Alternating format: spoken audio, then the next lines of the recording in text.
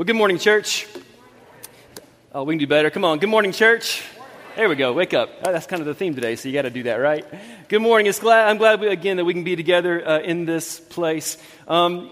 If you've been in and out this summer, I can catch up real quick. We've been talking about this whole idea of what does it mean for you to make a move in your life, and where maybe is Jesus calling you to make a move in your life closer toward Him. So we've been looking at the story of Jesus as told by one of His closest followers, a man by the name of Mark, and his story of the movement of Jesus all the way towards the cross. And I've asked that we leave this cross up as we kind of land this series this week and next week, because it's at this point in the story that Jesus is drawing nearer and nearer towards this moment where He is going to face and, in fact, embrace the cross.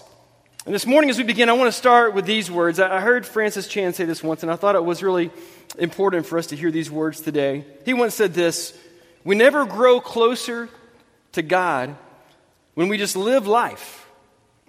And maybe that's kind of where you've been for a while.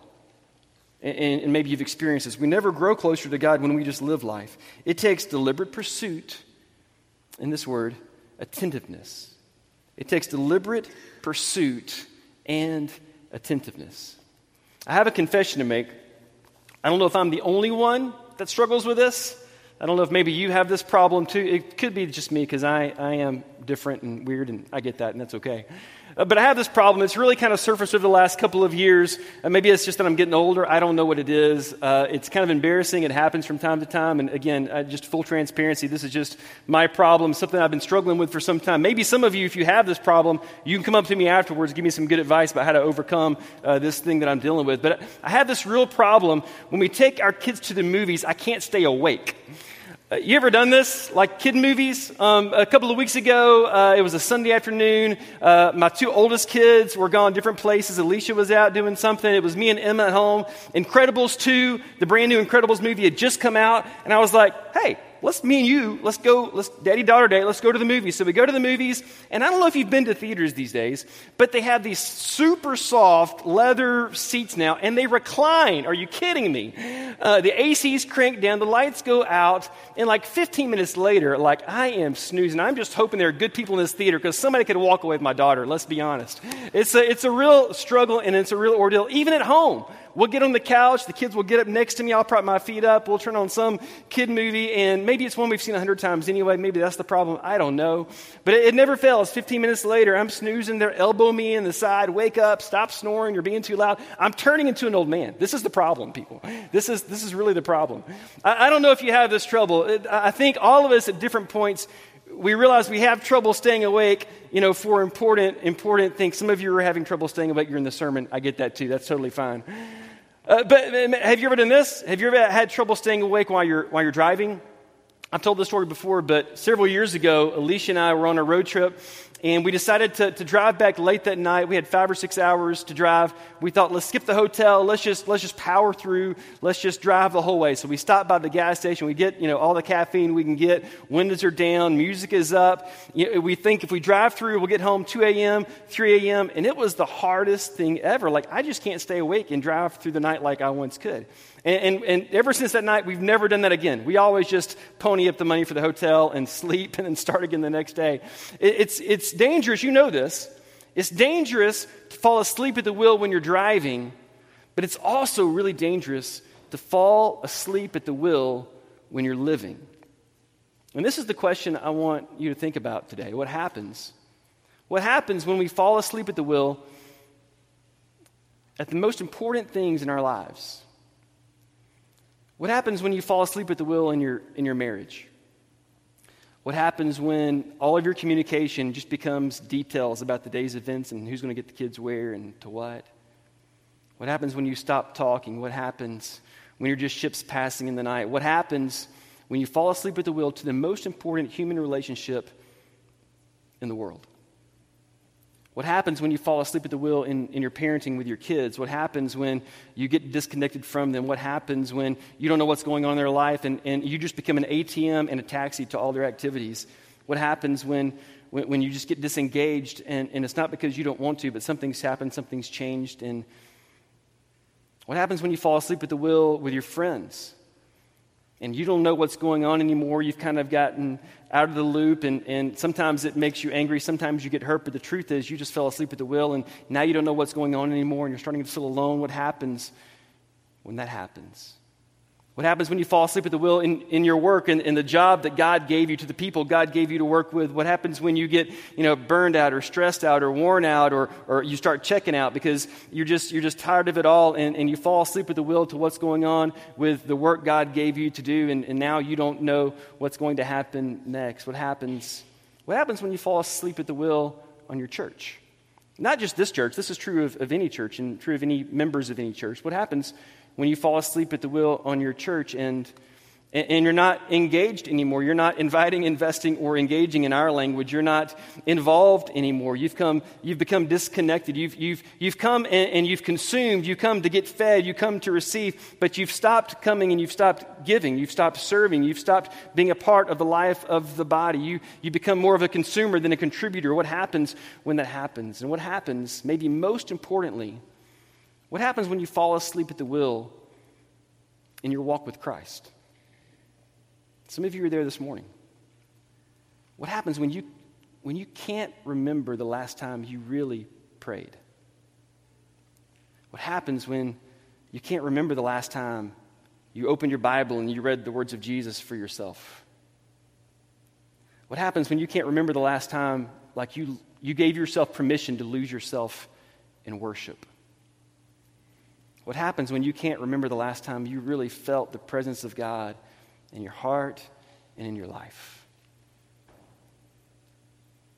It's dangerous to fall asleep at the wheel when you're driving, but I think it's also just as dangerous, if not more so, to fall asleep at the wheel when you're living. And sometimes we need somebody, like my kids on the couch, to elbow us in the side, except maybe a little more gently, and remind us to wake up.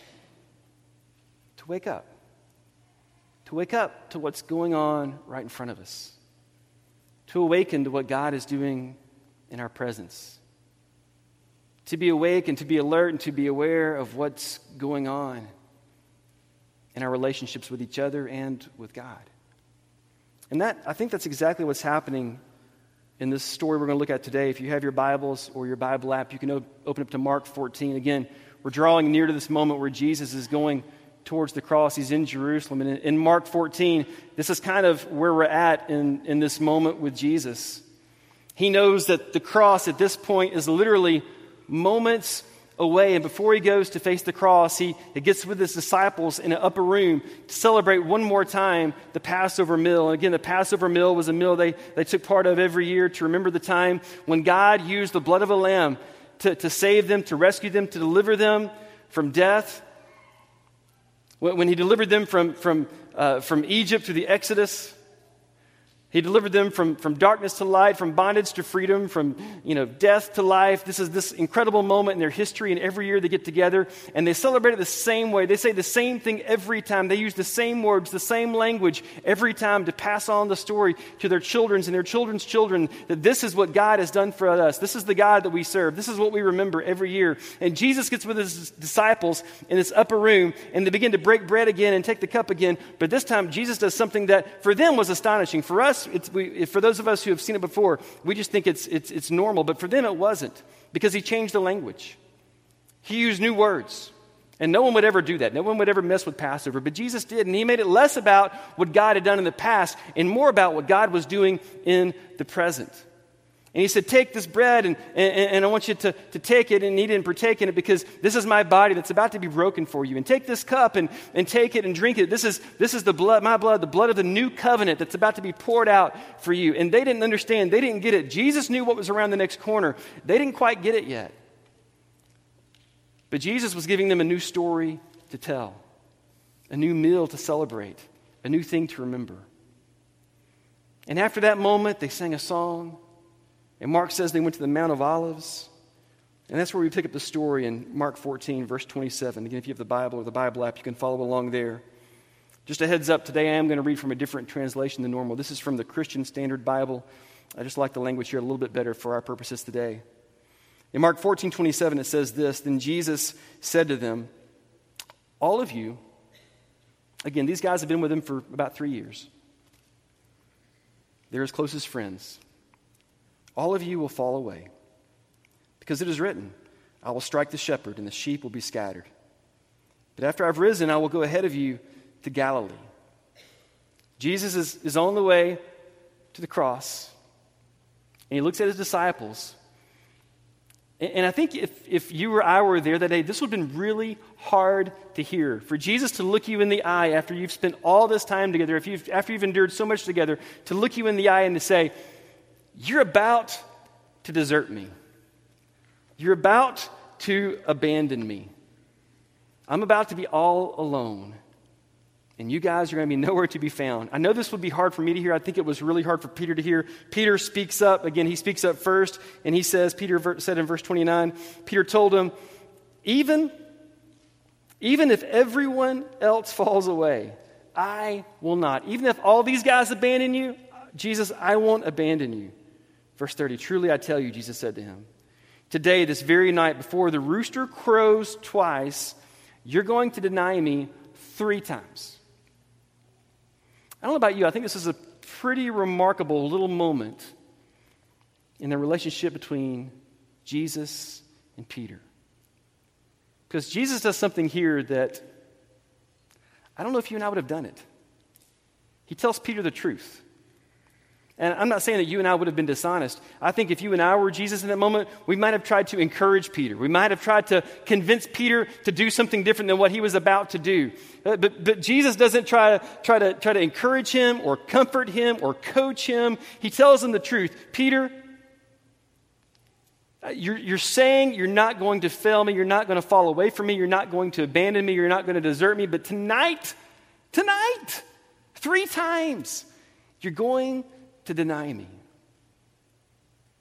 I think Jesus was trying to tell Peter something, communicate something that quite frankly Peter needed to know, and maybe you need to know too, but I think Jesus wanted Peter to know before it ever happened that he already knew what was going to happen and that he loved him anyway. In other words, that Peter's failure wouldn't preclude him from being a follower. That Peter's perfection was never a condition for his love. And that may be a word you need to hear today, and we can just take a time out and camp here just for a moment. Because for a lot of us in our human relationships, this is the way it works. Like we feel like perfection is a requirement for love.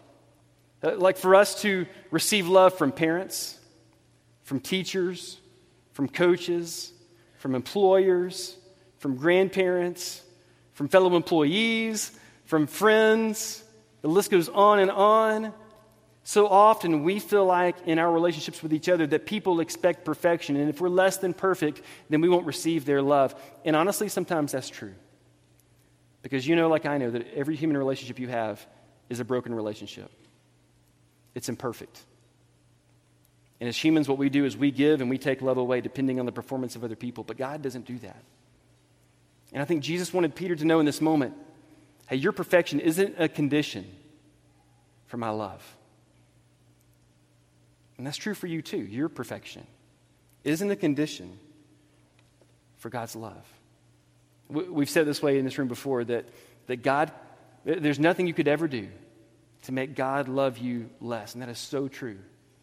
But it's also true, there's nothing you could ever do to make God love you more, because God's love for you is perfect. It's unchanging. It's unyielding. It's unrelenting. It's just present. It is what it is, and you can't change it.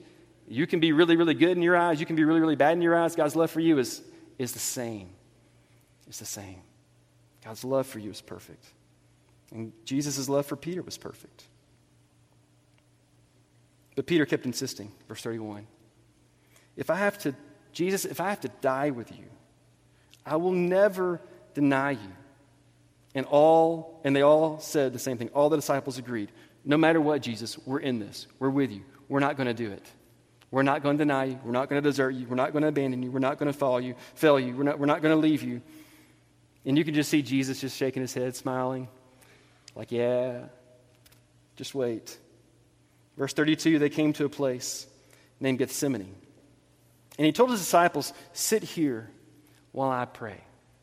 Now, Gethsemane there, close to the Mount of Olives, it literally means oil press. So Jesus goes to a place where olives are crushed for their oil, and it's in this place that Jesus himself will be crushed and pressed. If he ever needed his friends, it's right now. And Jesus took Peter, James, and John with him, and he began to be deeply distressed and troubled. And he said to them, I am deeply grieved to the point of death. Remain here, and you can underline these words, stay awake. Remain here and stay awake.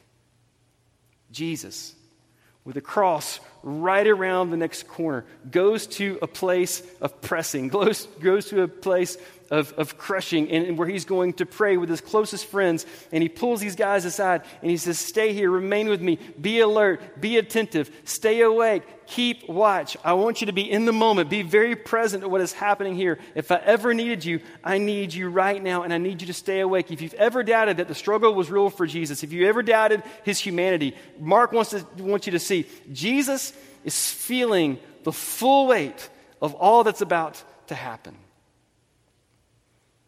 And by the way, if you've ever been in a moment, or if you're in a moment now where you're feeling the full weight of your life, and Jesus knows what it feels like. Jesus went a little farther, and he fell to the ground. It's not like he went over and he picked a tree to kneel down and pray by. Jesus is walking alone, and he collapses. And he prays that if it were possible, God, Father, Abba, if it's possible, that the hour might pass from him. And he literally said, Abba, Father, an affectionate term for Father, Daddy, Father, all things are possible for you. Take this cup away from me. If there's any other way other than the cross to save the world, I'm opting for that. Nevertheless, not what I will. Not what I will, but what you will. Does that catch you off guard a little bit? I don't know about you, but when I pray, my prayer is often more about my will than God's will. Like, God, this is my will. These are my plans. This is what I think needs to happen. Will you bless this? Will you have favor over this? Will you help me with this? Or I've already started this. Would you come and get on board with what I'm already doing, to make this happen, make this successful, to make this project work, to make this deal happen, to fix this situation, to fix this relationship, whatever it is. I've got it. I just need your help with this. That's not the way Jesus prays.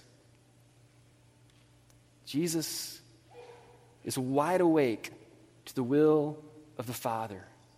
And he says, not my will, but yours be done. And after praying this desperate prayer, after falling to the ground, carrying the weight of the world on his shoulders and crying out to Abba, Father, he comes back, verse 37, he came back to his disciples. And guess what he found? For me, this is unimaginable. For us, this is unthinkable. But he found his disciples sleeping.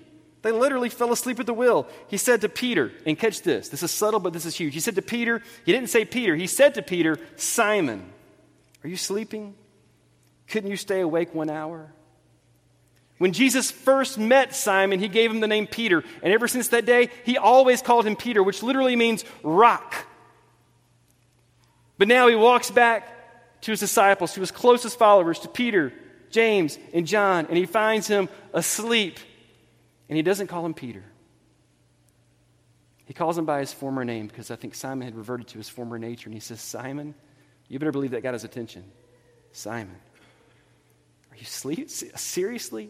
Are you asleep? Couldn't you stay awake 1 hour? Why are you sleeping? And again, I think the good news for you and me is that Jesus isn't calling you to perfection.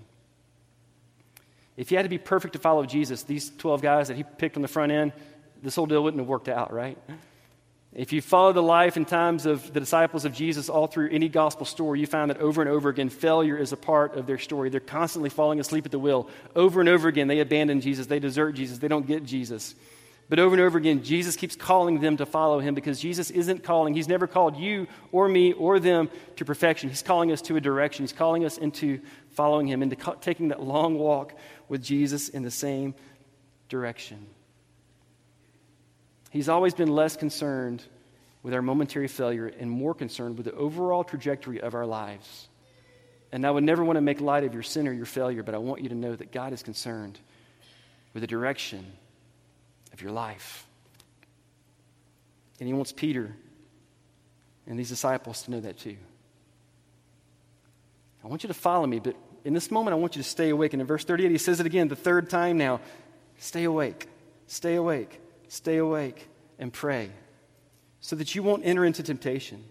The spirit is willing, but the flesh is weak. Be attentive to what God is doing in this moment. Because literally in this moment, God is working out eternal salvation for every human in the history of the world. This is a big deal. You want to be awake for this. You don't want to sleep through this movie. Like, this is something you need to wake up to. Stay alert, pray. Be present to what God is doing in this moment, because what God is doing in this moment is huge, and I don't want you to miss it. I want you to stay awake and to pray and to be present with me in this moment. Wake up. Wake up. And it made me wonder, for you and me, as modern-day disciples of Jesus of Nazareth, are you awake? Am I awake? Are you awake to what God is doing in the world around you, or are you asleep? Are you having trouble staying awake? Are you asleep at the wheel to the activity of God in the world around you too? I love the story of Morton Lauridsen. He's 75 years old. Some people say he's the greatest living American composer of choral music. He's really well known for one of his pieces. In Latin, the name is, I'll probably mispronounce it, but it's called Lux Aeterna. It means eternal light. It's about a 25, 30-minute piece, at least from what I've heard. It's beautiful. I've got a video here of this choir and the symphony in Belgium, and I think you'll hear it playing behind me in just a moment. I want you to hear it. It's in Latin, so you may not understand it, but I want you to hear the beautiful music that Morton Lauridsen composed. It's been played numerous times around the world. Morton tells the story of one of his friends, a dear friend who was a conductor. In fact, a conductor that had conducted this piece numerous times. His friend fell into a deep coma, and you can imagine, some of you have experienced this, but you can imagine how it felt for him to go to the hospital room and to see his friend literally laying lifeless, asleep, breathing, but nothing else.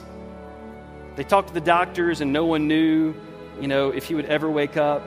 They didn't know if this would be weeks or days or months or years. There's no way to know what would happen with his friend, if he would be able to wake up or not. But Morton went into the hospital room to visit his dear friend, his conductor friend, and just to be with him. He went into the room, and Morton tells a story of how he went into the room, and he just stood over his friend, and he began to sing this song. The song that he had written, the song that his friend had conducted several times.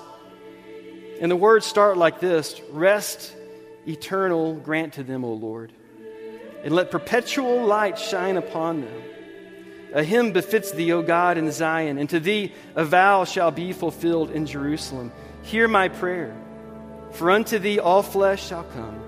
Rest eternal grant to them, O Lord, and let perpetual light shine upon them.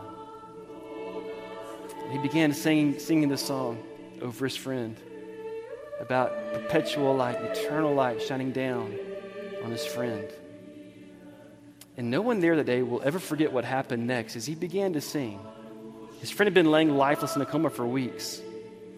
As he began to sing, his conductor friend lifted a hand and began to direct the choir as Morton kept singing the words to the song Light Eternal.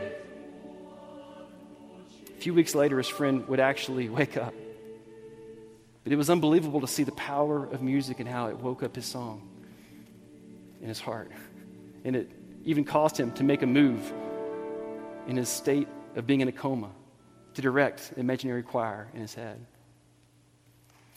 I don't know, maybe you feel like you're in a bit of a spiritual coma. Maybe you feel like you've been asleep at the wheel for a long time in your marriage or with your kids or with your friends or at your job or with the church or with the people around you. You know, God's call in our lives is to love others and to love Him. But so often what happens is we fall asleep. We're sleepwalking through life. We're just going through the motions. Yeah, we're showing up, but we're checked out. And I wonder if we don't need to wake up. To wake up. My two big kids this past week were away at camp, church camp, like a lot of your kids. And I love hearing them tell me the stories about how was camp for you. And I was asking my son Will, he just turned 12 this past week, how was camp? What did you love? What was good about it? What was amazing? What was, how did it go? And we got to talking about worship, and I was like, tell me about that. How was worship for you at camp? And he said, Dad, and you can just imagine how this makes my heart feel as a father. He was like, Dad, it was powerful. Sitting in nature, singing with all these people. It was powerful. Same thing that happened for our students as they go to wilderness expedition and they climb this huge mountain, 13,000 feet, and they stand on the summit and they look out over God's creation and they begin to worship. And what happens? It's powerful. What happens? You wake up. You wake up to the presence of God. And I just wonder if we don't need to wake up. If we don't need to let this song be our anthem, that Christ is risen from the dead, trampling over death by death. Come awake, come awake, come and rise up from the grave. Christ is risen from the dead, and we are one with Him again. Come awake, come awake, come and rise up from the grave. Today, this is just my prayer for you and for us and for all of us. I just want to encourage you, but I want to nudge you, and I want to invite you to wake up, to stay awake with Jesus, to be awake, to be alert, to be aware, to keep watch, to be attentive to what God is doing, to be present to what God is doing in your presence, to be aware, to know that God is alive, that Jesus is moving. And yes, He often moves in invisible ways behind the scenes. Sometimes it's not till weeks or days or years later that we look back and we see what God has done. But don't fall asleep. Stay awake, stay alert, be aware. God is moving.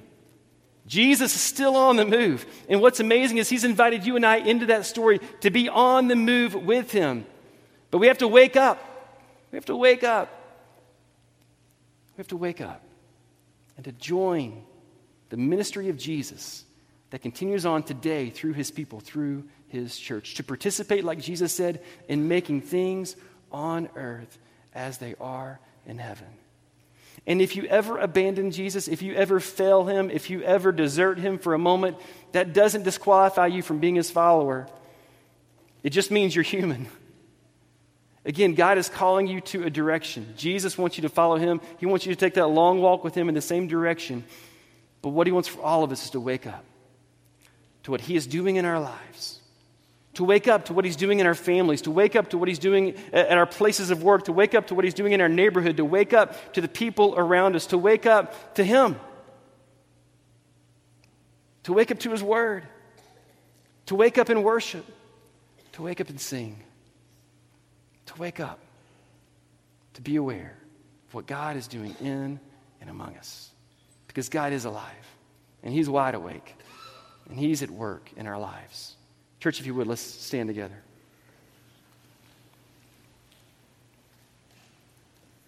I'll say these words over you again. We never grow closer to God when we just live life. It takes deliberate pursuit and attentiveness. The Apostle Paul would say it this way in Ephesians 5:14. He said, "Awake, O sleeper, rise from the dead, and Christ will give you light." So this morning, if you've fallen asleep, if you're a follower of Jesus and for whatever reason you've just kind of been sleepwalking, going through the motions, you're asleep at the wheel, let me just remind you, encourage you today. Let me nudge you. Let me give you a little elbow in the side and say, wake up, oh sleeper, wake up. The light of Christ, the perpetual light, the eternal light of Christ is calling you to wake up. And if for whatever reason you've never woken up to the reality of the love of God for you, let me invite you again today to wake up to the incredible love of God, to wake up to what life is like with God, to walk through the waters of baptism from death to life. We might say today, from being asleep to being fully awake to life with Jesus. Our elders and their wives, they're going to make their way around the room, and we're going to sing this song. And if you need to wake up for the first time, or if you need their help to maybe ask God to wake you up again, I mean, they would love to pray with you and talk with you and encourage you and bless you. For the rest of us, though, this is my challenge this week. Let's leave this place with eyes wide open, and let's be present to what God is doing in our presence. Because the love of God is strong enough to wake us up and invite us in to what He is doing for the benefit of our church, for the spread of the gospel, and for the glory of His great name. Let's sing.